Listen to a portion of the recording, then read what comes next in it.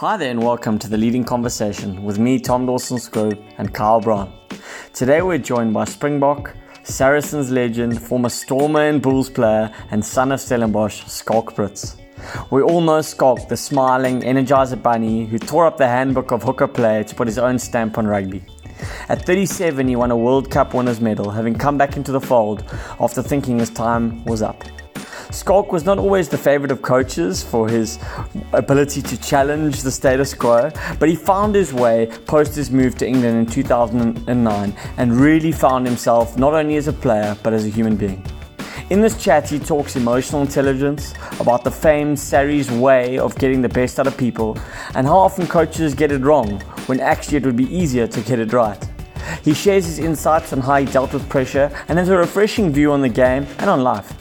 This will be our last guest of the series, as next week Kyle and I will do a final podcast of Series 1 where we will answer listener questions and debate some of our learnings from all the guests. So please feel free to send in some questions or insights that you may have. Enjoy this episode. Great, another week, a wet week in Cape Town. Kyle Brown, lovely to see you, bud. How have you been? Did you have a good weekend with your wife's birthday? Yeah, busy weekend, a lot of cooking, a lot of preparing, and I'm happy that we are through that weekend. I'm worried that we don't have video for this one because I already see Schalk dancing on the other side of things there, and I wish we could show people all of this.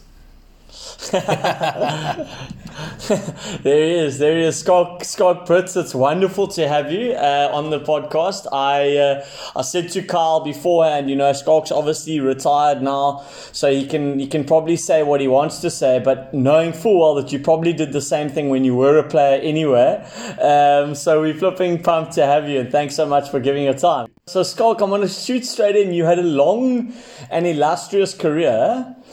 Can you give us an indication of how Schalk Brits, the human being, changed over time? From the youngster from Cape Town, or Stellenbosch, shall I say, all the way to England, back to South Africa. Tell us what happened. From my perspective, I can look at myself and say that I'm extremely driven through my whole career. My emotional intelligence when I was younger wasn't that great. And there's certain things that happened in my career that gave me sort of a reflection point and a turning point where I'm not in an individual sport. It's not just about stats. It's not just about how many tackles, how many cleans, how many runs you make, but what do you add to your team? Because there's 23 guys now, or in the bigger squad of, for example, the World Cup, 31 guys. What do you add, not just from a rugby perspective, but personality, intellect, all those kind of things. To where at the end of my career, I think I was pretty sweet and very comfortable with my skill set and where I am as a person. Where in my 20s, I was extremely selfish and it's all about just me. Why am I not wearing the number 2? What am I doing wrong? I think you start seeing the bigger picture. And I wish I had the same intellect in my early 20s that I had in my late 30s. But I guess you only get that through time and experiences, setbacks, and yeah. Schalk, those points of reflection you spoke about, are those something you can chat about? Maybe it'll help younger players identify those moments so that they too can, ideally fast track that emotional intelligence so they can become more of the team instead of themselves. Yeah, in the beginning, of course, I guess when you under 20 or under 21, you represent your country and then you go into senior rugby, but you were always sort of there and thereabout. You think you're the big dog. Then you get to the senior squad and you're just a young pup again. And then in my capacity, you outperform from a statistical perspective. You make more tackles, you make more cleans, but you can't understand why you're not being picked. Then there was a couple of things, and he pushed the coach quite hard on things. Why am I not being picked? It's all about I. And then I had a sort of a reflection point where John was the captain and he was my opposition. And I want to play. I don't want to be on the bench, or I want not even be in the stands. And then he's like, okay, how many of the guys you play with do you know? How many of the wives do you know? How girlfriends do you know? Kind of thing. What is your value add except of making tackles and runs? It's not just a team thing. And then it sort of sunk in, although slowly. I went, okay, fine. This is not just about me. It's about the team. How do I perform better? And the same as a younger player is great players play well, but legends or guys that is extremely well valued in a team environment is how well do you make players around you play better. I think if you always look at that, it's not about me, but do the prop or the lock or the players around you play better because of you around you? Do you not want to take the shot? Do you want to rather pass the last ball to the winger or the prop to score a try? For whatever the case might be, is do players around you play better? And a lot of times in rugby, it comes down to combinations. And the same thing happened during the World Cup is, are you prepared to serve to the detriment of yourself? And in the long term, you get value out of that. You get respected not by running in the front, but showing your sacrifice and showing that you are prepared to rather carry a bag than wear the number 2. But I would always want to wear the number 2. But it's not in my hands to then make the decision who wears the number 2. Yeah. Like I try to later in my career, if someone else is picked above me, I want to wear that shirt. But you go to the opposition number 2 and you go say, good luck, bud, go kick ass. And I'm here behind you. How can I help you be better? Because in essence, if the team does better, you do better. And the perception around the team, it's almost our sword with everything. Every team that's successful, you get easier into the World Cup squad. You get easier to become a Springbok or England player or whatever comes with it, the extended benefits that you don't look at, sponsorship deals, money, monetary values, respect, all those kind of things come with a team doing well. Schalk, you mentioned the word selfish, and then you said I didn't have emotional intelligence. Was there a specific point where Schalk Brits then turned into this team guy that in the way you describe it now? Yeah, definitely. At Saracens, my whole mindset about work ethic changed. My whole way of rotation, honesty, life changed. So there's a couple of stories. So I went over in 2009. Of course, I've been taught from a young age, the only thing that matters is winning. And never fail. Failure is a complete no-no, And then you come to a place where you've got a coach there called Brendan Fenter. Edward Griffiths is there as CEO. And with that, choose investment into in Saracens and time and money. And then you've got Jan Rupert that bought into the company through Remgro way back with Yanni. And then you've got Nigel Ray as other investment with Dominic Sylvester taking us over. The first meeting I get to, imagine this here. They just, in 2008, they just let go about 25 guys or 20 guys. That's renowned as Black Monday. And they've just brought in a lot of different guys. Welsh guys, Italian guys, South African guys. We had to add name tags on our shirts. That's how the South Africans knew each other. We got there. The first thing they said, guys, you're not allowed to speak Afrikaans in this environment. Of course, Afrikaans boys and South Africans want to speak Afrikaans. No Afrikaans. So anyway, we get into the first meeting. There's Brendan explaining the vision for the club. And he's going, guys, we're not here to win any games. And I go, oh my gosh, we're going to get pumped. If someone talks about just having a fun time and not winning, we're going to get pumped hard. Secondly, he says, we're all about here to make memories. And I'm going, cool. Okay, this sounds better. And I'm going to tell you what, we're going to treat you unbelievably well. In return, we're going to work unbelievably hard. And I go, okay. I've known in South Africa to work very hard, but not very clever. But guys, we're going to not train 4 days a week. We're going to train 3 times a week. And I go, that's not harder. That's less. But we're going to be clever. And so we spoke about only being 8% at training, but everything was stats-based. So they went back, okay, this is how many minutes we're going to train per week. This is how many sessions we're going to do. This is what I want you to have. So there was direct goals in place. And that's how I saw for the first time how to work hard but clever, and then they had a rotation policy. Think about that. To tell players, rugby players, that you're going to be rotated is like telling someone they're being dropped. Every player has experienced, listen, you're going to be rotated this weekend, you're going to have a week off, next week you're going to play. Then what happens normally, if the other player plays well, there's no more rotation. You're just not being picked anymore. And then that's just how it is. If the other player plays badly, you're back in there. Then you're the next best thing. So they literally had a planned rotation, 4 weeks, 5 weeks, 2 months in advance, where I know I'm going to play 3 weeks, or 2 weeks I'm going to start, 1 week on the bench, 1 week off. I can go travel with my wife abroad. So that changed my whole mindset on life and failure. I mean, we had Matthew Said, the guy that wrote 10,000 Hours in Black Box Thinking, where failure is embraced. All real growth is seen in failure, not in winning.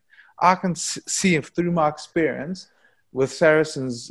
I'll tell you this one story. We played against Leicester Tigers in our first season. And we planned the whole week. We got everything right. We played on Saturday against Tigers, and they gave us a thumping. I mean, they just dominated us. But the scoreboard wasn't big, but we got pumped.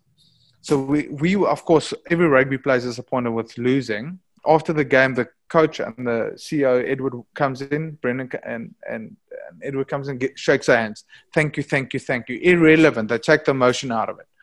Of course, we're quite sad. Brendan said, thank you for your effort and your physicality, and says goodbye to us. Have a good weekend. Monday morning, what happens normally, we come into a meeting where normally if you lose, the coach have a proper go to. Why didn't you work hard enough? Why didn't you do this? Why didn't you do that? Came in and we were quite sad that Monday. So that's our biggest rivals, Tigers. He says, why is everyone sad today? What do you mean we're sad? I said, well, we lost this weekend. He said, guys, for how important is rugby? Rugby is a small part. The relevance to winning or a rugby game is nothing. I work in a practice where I see people dying every day. I have to give people bad news. Their kids has got cancer, or someone's mom is about to die, or whatever the case may be. That is bad news. And then he goes to analyzing the game. He says, guys, thank you so much for this weekend. We just got beaten by a better team. Let's learn from this failure. Why are they so good? Why are they doing X, Y, Z? Let's learn from them. And that's pretty much almost the first time that a coach came and said, this team is just better. They're better coached. They've been together longer than we've been. Let's learn from that. The biggest mistake you can make is not learning from failure. Then it becomes failure. But if you learn from failure, it is phenomenal. Schalk, you jumped in. I mean, I think just in passing over, you mentioned two different things there, which stuck with me that, probably I would have picked up because I've been in the South African sort of environment for a long time, that would be looked at from my point of view as having little digs at the current or the way that things have been run. Failure as an absolute abomination, like you can't fail, which again we know the links to stress and anxiety that places. And then the way that when you got over there, you said your emotional intelligence turned around, just on the approach to people and the way that they deal with people and the way that they handle performance. What kind of lessons can the South African setups learn from those kind of things? And have you seen that being implemented around the South African rugby environment? I think besides the Springboks, because the Springboks seem to have got that quite well in their small unit, but is it something that could be done better at the franchises? For sure. I mean, my experience coming back from Saracens is have a factual based analysis on your, for example, training. It's not a feeling. You can only have so many minutes, so many meters. You've got all the data now to accumulate and work out how many minutes you need to be on the pitch, how many contact sessions you have to have. It's not just about a feeling, a coach standing there and going, okay, guys, I don't think you're fit enough. Run. That's what normally happened when I was younger. Just run. Now you can statistically look at each player. You can work out if they fit or not. It's not a perception. The same thing with physicality. And the thing is, when you start looking at, I can, for example, for myself, look at myself. So two things that I can judge or compare myself to is, did I work hard enough or prepare well enough for the weekend? And then if I've done that well, the only thing I can measure on a Saturday, there's a lot of variables that can happen on a Saturday, but did I bring physicality and did I bring work ethic? That's the two things that I've got direct control of. And that's the things I always judge myself on, is work ethic and physicality. And the other things, sometimes you just knock a ball. So the other thing that they brought in at Saracens way back was effort error and skill error. So imagine this. So sitting there at the coaches, the guys say, okay, guys, the two things, we're looking at two things, effort error and skill error. So I'm like, okay, what's the difference? So they say, okay, skill error. Schalk, if you throw the ball in skew, it's not your fault. But what? No, it's the coach's fault. I go, wow. And if I knock the ball, no, it's the coach's fault. If I don't work hard enough or don't get up quick enough, you can directly measure that. That's an effort error. I'm going to come hard on you. If you don't get in line quick enough, everything is within your reach. That is effort errors. But here is the catch of it. If I keep on throwing the ball in skew, I can't play hooker. So it is my responsibility and the coach's responsibility to make sure that on Monday morning when I get back to training, that I throw 200 throws onto a post or do catching passes with the coach. Because what's the coach's role is to make me a better rugby player. For me as a rugby player, what's my role is to bring the effort and the work ethic to start to learn how to catch a ball or to throw in it properly. If those two things are mixed, I can't be a professional rugby player. So I think that is quite vital to know whose responsibility is what. And especially from the coach's perspective, the coach is there to strategically decide, like a CEO, what game pattern we play. And sometimes, like Rassie said, for example, against New Zealand on our first game, come into the change room after the game, or I can't remember, was the change room or in the first meeting, he said, guys, I tactically got this wrong. I got the week wrong. I got the X and Y, Z wrong. It's my responsibility. I'm sorry. But how many times, Carl, do you ever hear a coach come and say, sorry, guys, I stuffed up. It was my fault. No, it's always the player or whatever. And that you get a lot of respect from coaches. If your leader goes, listen, I made a fault. So everybody can make a fault. And it just happens. I'll tell you what, you say how many times you've seen that. I only had two, I was a long time in the Sevens and I had two coaches. And under Neil, interestingly enough, was one of those coaches that would set out a game plan and you'd say, listen, you guys stick to this bloody game plan. If there's something wrong with it, it doesn't work, I'll stick my hand up and say, I'm sorry, I got that wrong. And it was only when and that way you could figure out who to take responsibility of things. Because if we didn't stick to that plan, then we're responsible for it. If we stuck to the plan and the plan didn't work, then Neil would say, listen, my problem, we got that one wrong. And that was refreshing. That built up a lot of trust in the coaching. And that's exactly it, trust. So the thing is, firstly, if you've got a rotation policy to trust, so that's what Rusty, when he brought in 2018, and the same with Saracens, he said, listen, guys, you're going to play X, Y, and Z, these type of games, and I'm going to play certain players. I know all of you want to play, start on this weekend or play this game, but you're not going to. But I promise you, if you do this and this, you'll play that time. And for example, people don't know that we were very strict on a World Cup plan against Wales, for example. This was the plan for Wales because we've lost 4 games in a row before that against Wales. We're going to play extremely boring game plan. This is the rules. This is the game plan. If we don't make it, I'll take responsibility. Everybody wants to run with the ball. But against Wales, you can't. Andre and Fafa and Villiers had to play a very strategic kicking game. Then people think we changed so much to the final game. We only had 6 days of turnaround. We only had 2 training sessions. We changed some technical things. But in essence, we didn't change much. So it's exactly what you said. If a coach is prepared to take responsibility, it's easier then for the players to take responsibility and trust. Because I've seen it before where the coaches comes in with game plan X, and then you see game plan.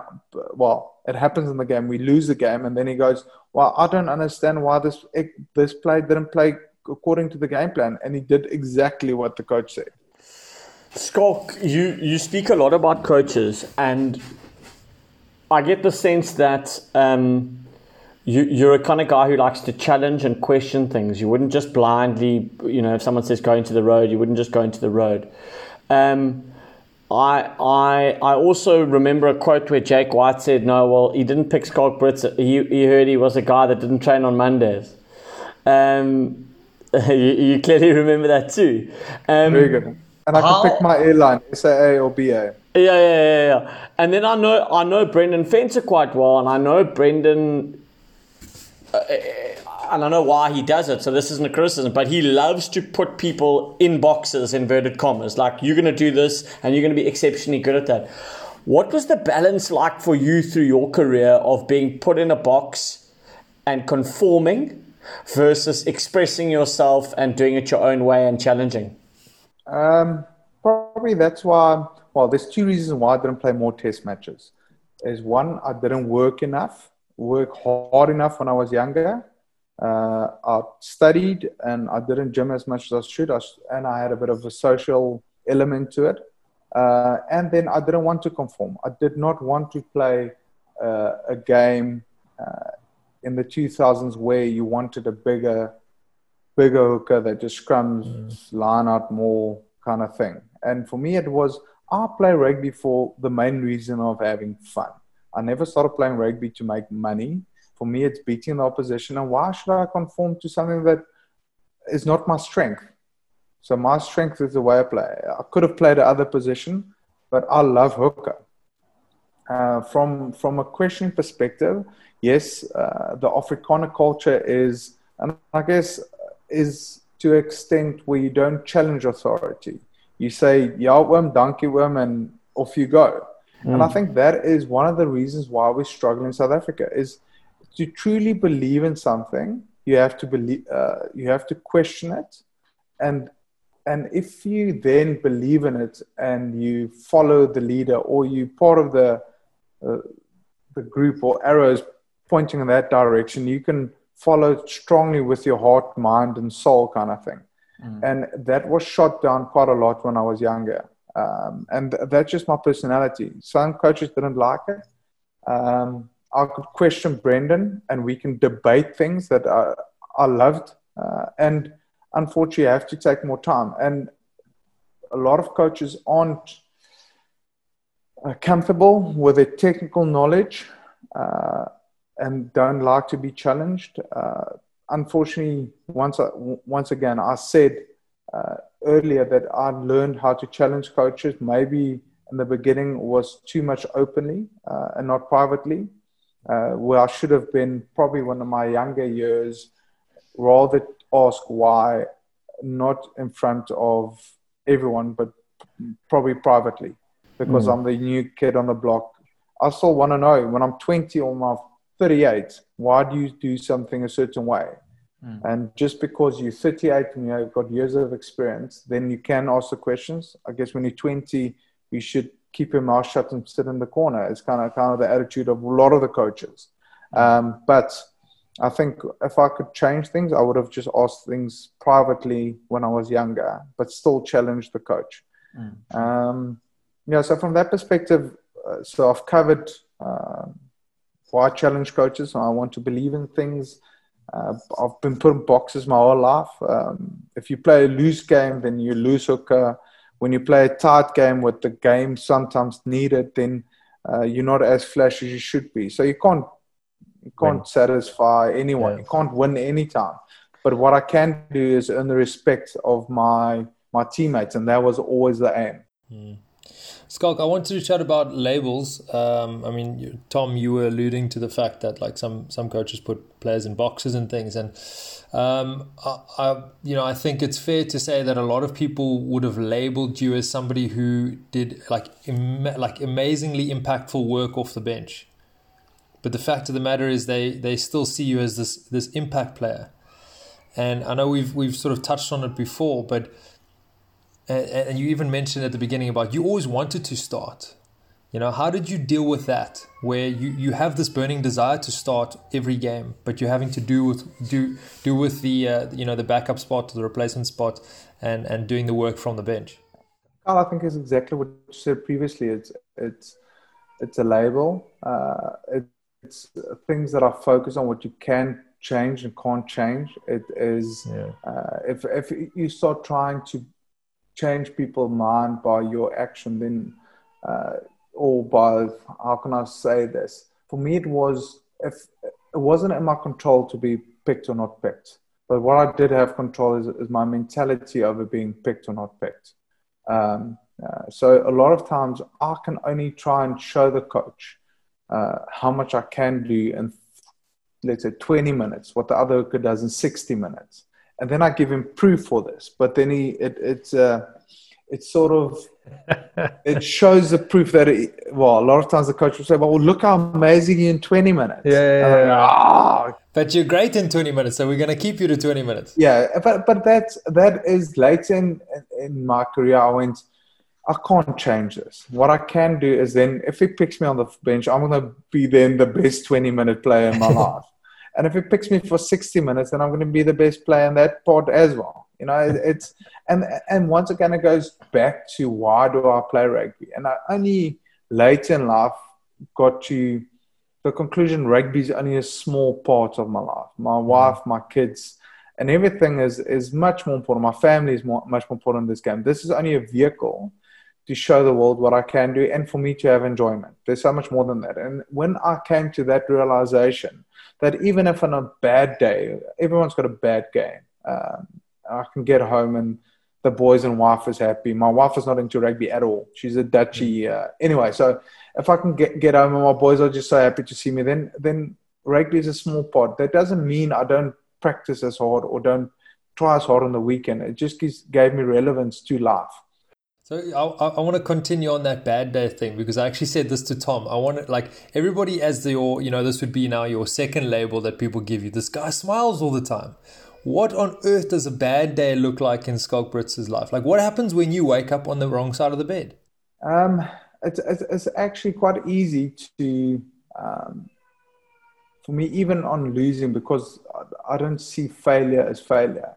But the times that I really had bad days was one when I wasn't physical enough, or when I wasn't trying as hard, not getting up, or not running for a cross stack. Or then it is, I need to look at myself. That was a lot of the times where I was, well, okay. And it's Carl, sometimes being a South African boy that just loves surfing warm weather, running out at Saracens at Allianz Park, and the snow is coming down, and it's cold, man. It's like -2 degrees, and you're running around. You can't feel your fingers. Your nose is freezing off. You can't feel your teeth, your feet. Then you sometimes question, why are you playing this game? But that's a lot of times when I take back, it's not, I'm disappointed in myself, and then I would be disappointed for losing respect of my teammates. Yeah. Because that's the biggest thing. It's respect is so difficult to gain, especially from teammates, but it's so easy to lose. And that was always the push. Is having fun, and even with a smile, trying my best, being physical, and of course nobody's got the best game every weekend. It just happens, and sometimes you try your best, and that's happened too, where you try so hard to impress, and so hard, especially after injuries, coming back, and then you just try too hard and cause stuff ups as well. And then it's quite nice when the players next to you know your intention, just picks you up and say, Scala, just have fun. Forget about trying to impress or trying to do too much. Tom, I mean, we had Bobes on 2 weeks ago, and he literally said the exact same thing about not seeing failure as failure. Exact same thing, you know? And because we asked, Schalk, we asked Bobes, Ngubani Bobo, like, how is it possible that you're happy all the time? And he said it word for word, I don't see failure as failure. It was a framing thing for him, and how he was able to change his mind on, you know what sort of unsuccessful looks like. Yeah. Schalk, there are people out there who play rugby, who work in your business, who work in lots of different businesses, who would watch you on the weekend and go like, "Sheesh, look at this guy's just a bundle of joy," like they'll take an extra sip of their beer when they watch you play, Did you ever experience in any games some proper doubts or proper anxiety that you were able to overcome at any stage? Or if you didn't, was there anyone that you helped overcome that anxiety and that difficulty? I think injuries. Of course, when I had a knee reconstruction, so I had a ACL, MCL, PCL, and lateral meniscus that I did in 2014, just before the World Cup. And I really wanted to. Hanneke said, if I'm ready 2015, I'll have a shot to making the World Cup squad. Then I was 32. Never thought there would be a 2019 as well. 33, I can't remember. And I saw Saracens were amazing. Sent me to a guy in the States at the Tiger Woods knee. But after 5 months and 2 weeks, I played my first game again. Now, with the knee reconstruction that you'll only actually be firing at 18 months, not at 5 months and 2 weeks. And then that was definitely doubt, where my skill set is being quick, creating opportunities for guys outside me, where you have to do it another way. And maybe then taking a more leadership role and playing a tighter game, not because you can't play the other way. So that was the doubt, is can I then still add value to my team, even being at 70% or 80% of myself? And luckily, I had a coach then that, with Mark McCaw, said, Scala, even if you played 80%, I want you on the pitch. And that's so nice to have a coach that goes, even if you subpar Schalk, the value add is more than having you at 100%. Now, rightly or wrongly, that gave me confidence then to go play. And of course, then you add value in a lot in a different way. I never thought about injuries when I was younger. The older I got, the fear before games was the only thing that I feared. I think I never had it before I had kids. Only after kids I started having a fear of breaking a neck or doing something like that I can't play with the kids. But for me, it was always, as soon as I run into the pitch and I saw these massive blokes in front of me, I go, can't wait. For me, the bigger the better kind of thing. And there's a lot of times that I got smashed the living crap out of me, but it was fun. It's fun getting up on a Sunday morning, and that's what I miss, is competing. Like, I hated training because I hated just playing against your own mates. So that was my experience, especially in South Africa, Tom, where the guys would, now coming back, we had at the Bulls, we would stuff the living crap out of each other on a Tuesday or Thursday training session. And I go, wow, these guys are next level. And then Saturday, there's nothing of it. And I just couldn't understand it. Why would you smash your teammates when you don't smash the opposition? What would you put that down to? Ineffective management. So for me, it's training sessions that's too long. There must be always a rule of engagement during training sessions. And sometimes in a training session, yes, but you can't do it 3 days a week. You just can't. The body can't sustain playing 3 matches. Maybe the sevens boys can, but the 50-man game, you can't sustain the physicality and long training sessions. And I think that's where Rassie was quite clever, or Aled actually was very clever in how he managed the team. And especially if you have to manage younger guys and older guys differently. Then you have to manage a guy like Peter Steff, for example. He's young, he's not young anymore, but the amount of contact you do on weekends, you have to personalize every program to make sure that you get the most out of Saturdays. And Saturdays is where you showcase, not on a Monday or Tuesday where you play against each other. I mean, it was our first session at the Bulls, for example, was, I think, hour and 50 minutes. And the guys, it was hot. And the guys, Klein Velkie, what do you call it? Upper stump, and the guys were smashing each other. This is me coming back. And in a session, you can't challenge the coach or anything. And like after 50 minutes, he goes, "Yes, Scala, this was a great session." I went, "Coach, this was terrible. We could have stopped after 40 minutes. We lost intensity. We increased the probability of injuries."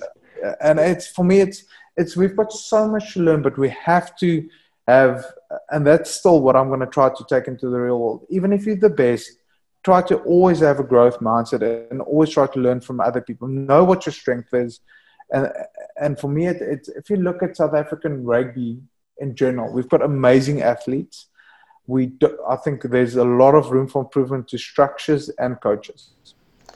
Scala, sorry, Carl, I don't want to let Schalk off the hook here. There's a few things I want to ask you about the Springboks and the World Cup and what have you, but you mentioned I looked at those big guys and I wanted to just run at them. You played until you were 38. You went off. There was that beautiful vision of you bowing to the Japanese public, from the crowd. Is there an element of showman in Schalk Brits that kept him going? Was that what kept you going all those years? What kept me going is the challenge. That is never to be fancy or cute or. But for me, it was always about challenging the opposition. I always for example, scrumming against Pelota now. By far the best scrummager I've ever scrummed again. But he was known to be amazing. For me, it was always sidestepping and creating opportunities and having fun. No, not yet. My boss asked me when I'm going home.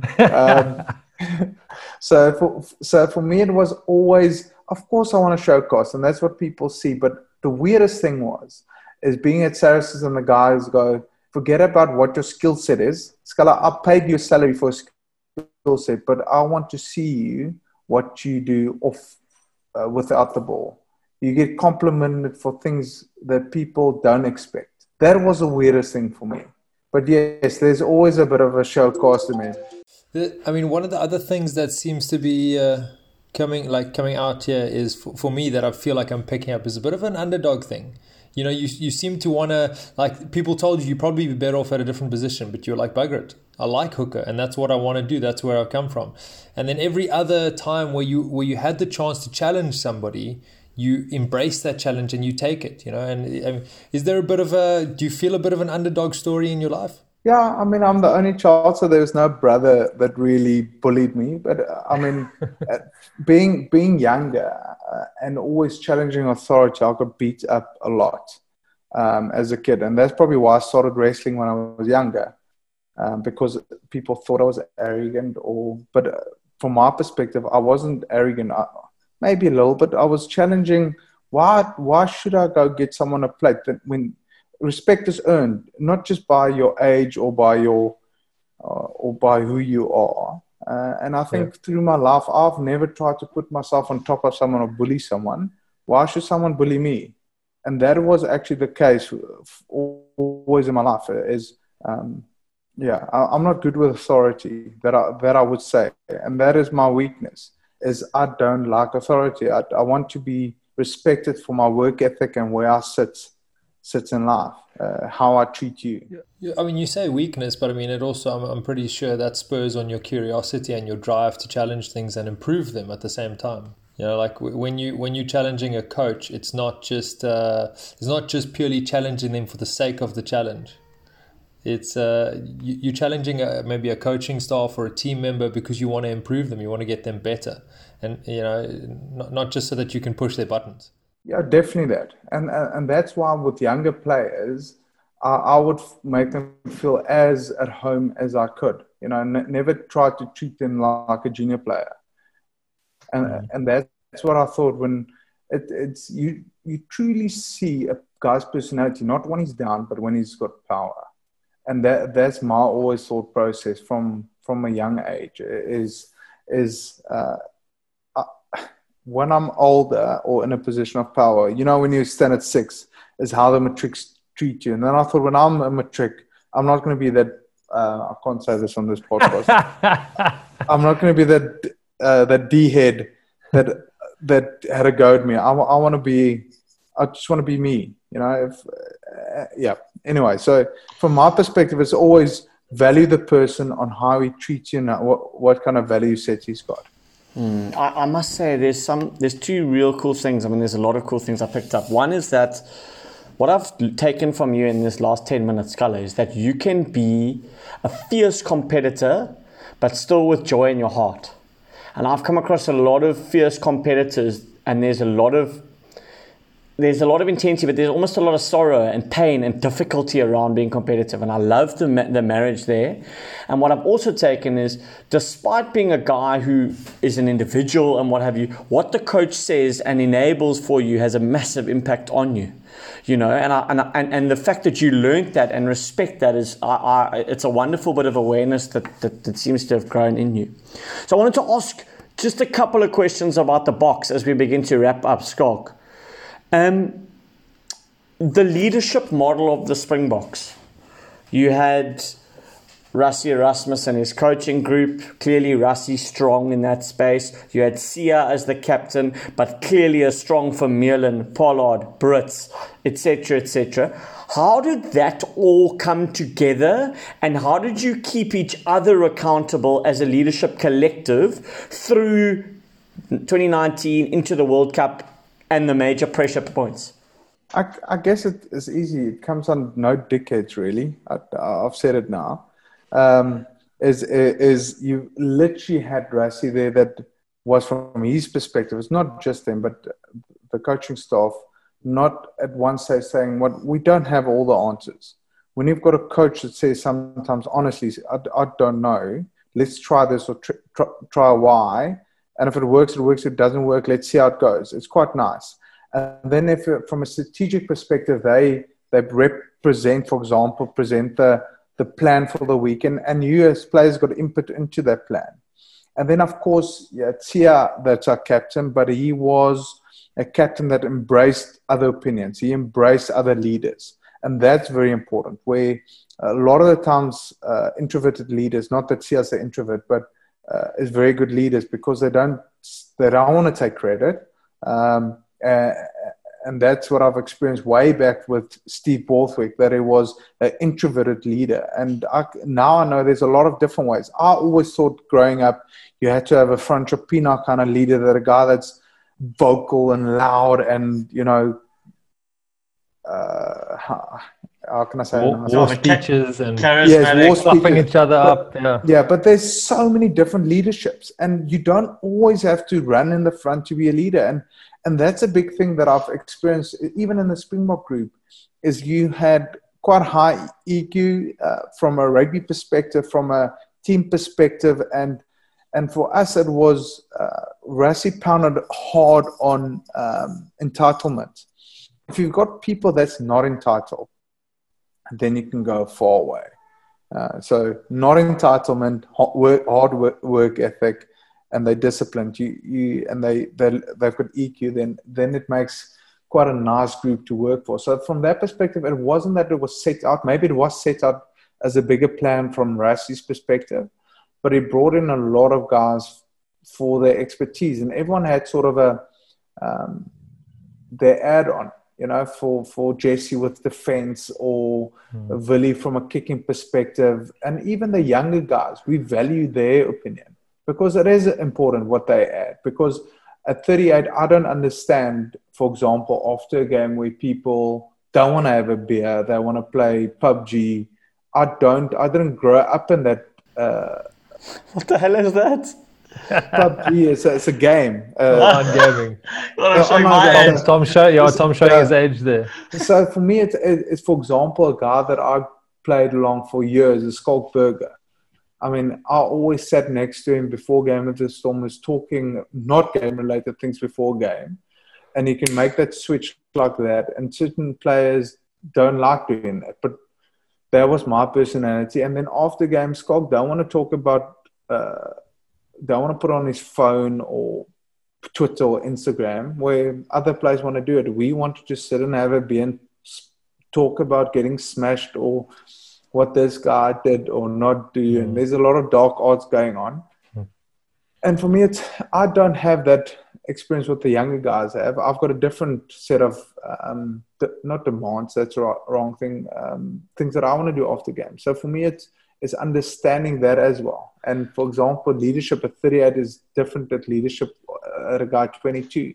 So it's listening to the younger players as well. And I think that's what Rassie and Saracens got right, is actually having a diverse group with all needs and then trying to make the best of that.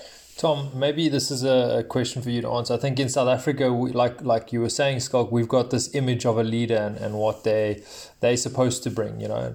And now we know clearly that there's a massive spectrum of leaders out there. What's the first step, as you know, let's say like put on your society member, your community leadership member? What's the first thing that society can do to start accepting and embracing other kinds of leadership? Is that for me or for Scott? That's for you, Tom. Okay. I tell you, it's very simple. And I heard this on the radio this morning. It's something I've long believed, is we still in South Africa and maybe the world over, we still look for heroes and villains. So we want one leader who's a hero or one leader or one person who's a villain. And we're not seeing collectives. And I think if you look at the power of teams and organizations that do well, yes, there might be someone who's the poster boy or poster girl, but it's collectives of people. And we heard it when Sia interviewed us. You know, Schalk, Sia interviewed us when we interviewed him. Sia admitted that he was on the field against England, 20 points behind, going, I don't know what to do. But he had the belief to go to Dwayne or to Andre Pollard and say, can I help? And that collective of leadership, for me, and it's been confirmed by some of the stuff you've said today, is where we need to start shifting our minds, Carl. Otherwise, no one has the power to do everything. And if they do, they'll stuff it up. Just on that, Carl, I think a leader must be prepared to serve. If he is truly prepared to serve without getting credit for it, then the leader in my eyes has got already went a long way. So, I mean, if you think about leaders, everything in movies is like Braveheart. The guy must be in the front. He must, kind of thing. But that's just, once again, that's my opinion. For me, it's you get different guys like a Joe Fonike was very vocal and he did the Euro or the Braveheart speeches. That was fantastic. But you don't have to wear always a captain band to be a leader. Or even inspire guys next to you. Yeah, it's something that you seem to have epitomized over your career, and I think that's what, one of the topics we wanted to deal with today, and I think we've covered that quite nicely, is your ability to lead in the background and lead quietly and serve as much as possible without the titles and the labels and the badges and all that nonsense. So, yeah, it's been very lucky to dig into that. So just one thing on this, what is quite nice is, if you look at a team, so I can only count for a team, you normally want to surround you with people that is similar to you, right? Because then it's just easier to manage, same viewpoints. But the strength, only what I've learned later in life, the more diverse your group is, the stronger your group is, the more input, the more diversity you get. But the secret to that is actually embracing the diversity, people being different. So it's actually something we dealt with on this, about like something that I spoke about with the Sevens team. It was exactly something I learned over the last 10 years, is that the diversity is the power, but only once you start understanding each other properly and you start embracing those differences, that's when the diversity becomes the true competitive edge. Correct. Sculler, one of the last questions here. I've heard a lot of coaches and teams talk about using your leadership and embracing your leadership and the collective intelligence. You then also hear when that team does badly, people from the outside will say the players have too much power. The coach is being run over by the players. You've played at a few clubs now, or unions and teams. What does the balance look what does the balance look like when the players have the right amount of power, inverted commas? I think there is no meter or indicator to say when it's too much or too little. There must be a trust between leadership or the leader corp and the team and the coaches. For me, it comes down to the following. If the bucket eventually stops at the coach has got the final say. It's not a democracy. It is if the team loses, the coach gets sacked. So eventually he has to get inputs from all his leaders, but eventually he makes a final decision. And sometimes in my career, coaches said, okay, go.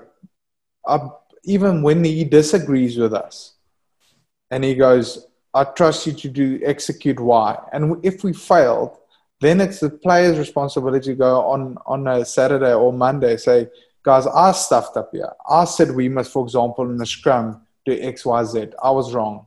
So once again, it's taking responsibility, then taking the consequences, and then learning from it. Because unfortunately, with a younger team, then it becomes quite difficult because you've got egos that's in the way. When it's a bit older, you can manage that much better. And of course, it is a nightmare when there's no certainty from a board perspective to the coach, where the coach can be sacked every Saturday. It's just uncertainty in an environment like sport is detrimental to the success of a team. A coach or a board needs to give the coach a certainty that he's got a job for X amount of time to perform. The same with a player. A player if you hang an axe over a player's head, he may well perform once or twice, but in the long term, you won't get the best out of that player. Yeah, it's an interesting one, and I'll wrap up now. I heard of a coach who's currently coaching. He said he doesn't want a leadership group because the only value he sees in a leadership group is that they'll be the people who get him fired. And I thought, shucks, this guy's not going to win. It might work for a while, but it's very narrow-minded. Schalk, you've been unbelievable. We always ask the same question to everyone to finish off. You have 60 seconds to give a presentation. What would be the contents of that presentation? Life, work, balance. Interesting. That's new. That's a good one. We haven't had anyone like that. Yeah, I'm learning on the go, but for me, is the balance between being successful from a financial perspective. So that's where people mostly measure success in a very material world, but yet we don't have valuable relationships with our kids. Why do you have something that you don't want a relationship with? And for me, it's just for me, I want to be successful from a work perspective, but not to the detriment of my relationship with my wife or my kids. I don't want to be at the age of 60 or 65 and go, I have all the successes in life, but I don't have a wife and I don't have a kids that I can phone tomorrow or today. That for me is true value. Awesome. Schalk, thank you so much for your time. Carl, thank you so much. It was awesome to chat to you, get a little bit more insight about the man behind the smile and the man who I think many people admire and will continue to admire for what you did on and off the field. So thanks so much for your time. We appreciate it. Tom, Carl, thank you guys. Have a great day.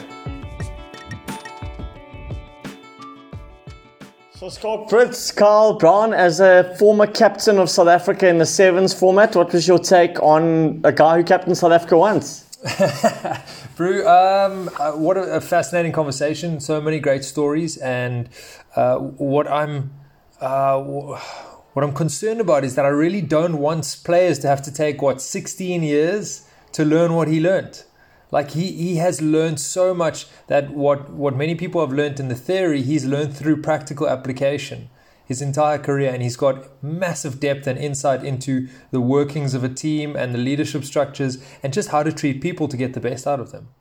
Yeah, no, I agree. I always, in my involvement at UCT over the years, I've always said to people, I said, the guys who have made it leaving UCT in terms of professional rugby are the guys who fully bought into UCT when they were there, which means they were selfless in their approach. And I got the sense, and even thinking back to Gary Kirsten's podcast, it seems like the more selfless you can be while still driven, the more value you'll then get out of your own career. And I learned it from Sia, I've learned it now from Gary, now from Schalk, and it's just hitting me in the face, that selflessness. And look, I also enjoyed his admission as to how important the coach is in creating that environment, and listening to the players. The story about the 1 hour 50 practice was amusing for a coach.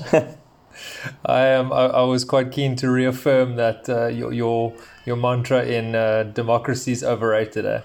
That's definitely going to become a slogan that we're going to put on like a Twitter feed somewhere. We're going to have a whole Twitter account to democracy being overrated. It so is. No, Carl, well, thank you. I mean, so next week is our final episode in this series of the Leading Conversation, which has been fascinating. And you and I are going to be alone. We're just going to interrogate each other and debrief these 14 unbelievable episodes that we've had. What we really would like is people who've been listening, if you've got any questions for us, for Carl and I, from things you've heard, things we might have said, things our guests might have said, please send them through to us on social networks. We will bring in some of the best questions into our conversation next week and aim to make it a massively stimulating conversation. So thanks for listening so far, and we really, really, really would value your questions. Yeah, we'd love to see if people disagree with some of the concepts that our guests have thrown around. I mean, not everybody's, these are generally opinions. So if you have a differing opinion, that would be awesome to hear, so we can discuss that and maybe debate it a little bit on the next show. Absolutely. Thanks, Carl. Awesome, bud. Have a good evening.